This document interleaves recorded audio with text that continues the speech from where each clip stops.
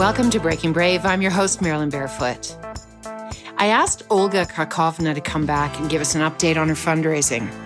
When we recorded this episode, she'd raised just over $5,000 for the people on the ground in the Ukraine. But then the weekend happened and the word spread. And I needed to re-record this intro because Olga has now single-handedly raised over $18,000. We are so thrilled. We want this to continue. The Ukraine needs all the help we can give them right now. Please welcome back my friend, my colleague, the very brave Olga Krakovna.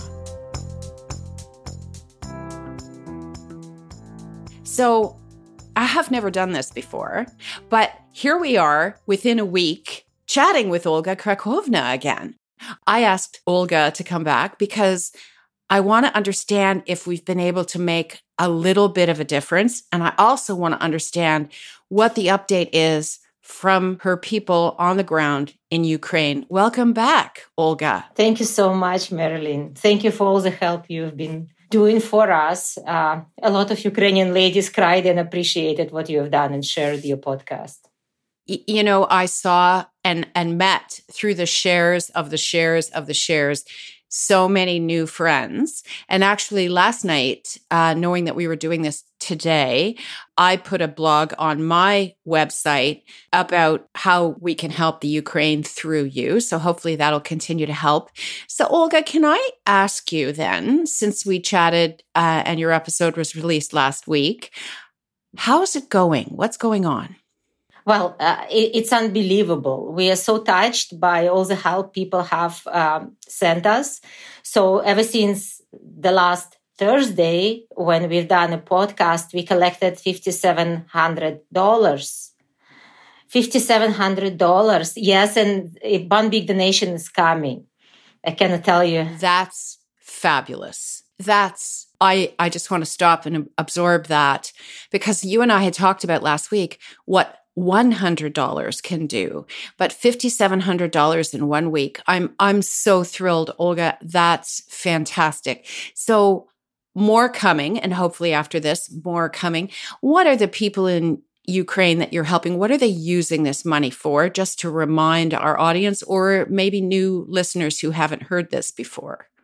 So this week, we focused on the Kharkiv hospital number 2. It's a city hospital. It's the doctors who stayed in Kharkiv despite all the shelling and shooting, and they're helping the wounded, and they accepted the hospice on site as well, and they're accepting anyone who needs help. So these doctors managed to buy a shipment of devices. So, for example, those devices were used for artificial lung ventilation. They needed ventilators. Yes. It's a ventilator that was used and needed so desperately during COVID, but this is not COVID related. Not just COVID related. It's also related to for healing the wounds and all that stuff. So they sent us a letter with a stamp thanking for the effort. It has been not only us. There were other groups as well, because we were targeting $15,000. They bought this device. They bought blood stopping medications, because that's very, very much needed, especially when people get wounded constantly by shelling, by mines. People get brought from a front line. And a few other things for the hospice, medications, which names I don't know, like physiological liquid and things like that. So whatever doctors needed, they're very, very grateful. And just to give you a perspective of how this money went to Ukraine, I spoke to Nancy. Nancy spoke to you. You spoke to people. People gave me money. I sent this money to another lady who is connected to the hospital, who transfers it to Ukraine, who transfers it to the hospital. And that's our chain. That's how we send the money. This time, Western Union worked very well for us, for the hospital. The other thing we've done this week is we sent money to the Kharkiv volunteers who are protecting Kharkiv. That was very important for us. I sent you pictures from Kharkiv. You saw what happened in the city, how destroyed it is, but the spirit is very high. People are not leaving because they are angry and they want to stay and rebuild. People believe in in the victory. They want to stay and rebuild. And that's why a lot of people from Kharkiv are still there. When we were discussing the incredible help that you had been able to provide to the hospital, the doctors, the medical supplies and aid you were able to get, you sent me photographs of the doctors with the new equipment, with the medical supplies, and of a young woman living in the subway, which many people are now doing with her shampoo bottles and toothbrush beside the window ledge of the subway. I suggested we publish the pictures, but then I learned something else. Yeah. We can't publish the faces of these people. Well, we'd rather not publish faces of the doctors because there are Russian drones used in Ukraine with artificial intelligence that actually have face recognition software. And we don't want to publish faces of people who are instrumental to the victory. And you stopped me in my tracks because, of course, I know nothing really of war at all. And I didn't know anything about that. So this is just a quick update. What can we continue to do for you? How can we continue to build your chain of trust? How can people reach out, ask you questions, get updates, send you money? What can we continue to do to make sure that your efforts are still able to continue? Thank you very much, Marilyn, for doing that. We will continue to help. Today is the 37th day of war.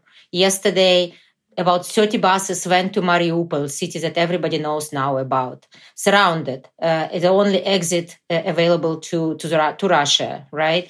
14 tons of humanitarian aid went there, was apprehended by the Russian troops, and 12 buses were apprehended as well. So only, I think, 600 or 900 people made it out of the city. So we continue helping the front line, but we also continue helping humanitarian effort. And that humanitarian effort, ask any Ukrainian woman here, any Ukrainian man, they're probably doing something. So, for example, yesterday they packed up like 8 pallets of humanitarian help to send to their orphanage in Chernivtsi, which is my hometown in Western Ukraine, for mothers and children who were evacuated. So if anybody Ukrainian is approaching you with some blintzes and borscht, trying to sell it to you, please buy it. Support us with things that maybe you don't need in your house anymore. And for our efforts supporting people on the front line, please continue to considering us. Send us maybe $50, $100 a month. And that money, if you want to spend, and like, for example, my friend Carly, who saw your podcast, and she sent me $300, and she said, this is for the elderly. So I send it to the elderly. You can choose whom you want to help if you're not comfortable to help the army or territorial defense, which every Ukrainian is comfortable with. You know why? Because they understand if army loses, everybody loses. Yeah. So to reach you, to reach out to you, to send you money, to help in some way, we can reach you at olga.helpukraine@gmail.com, and we'll be publishing that email in our show notes as well. So, Olga, thank you from the bottom of my heart for everything you continue to do, and we'll try our very best to continue to spread the word and help you raise money to support all of the Ukrainian efforts. Marilyn, it's hard to express how much it means to us and how much it means to the world. It's not only Ukrainian fight. It's a fight for democracy. It's a fight to stop this force, to not continue to Poland, Czechoslovakia, to Europe. We are very, very grateful, and we are ready to fight. And we thank from the bottom of our hearts for all the donations, help, and support that Canadians are providing to Ukraine.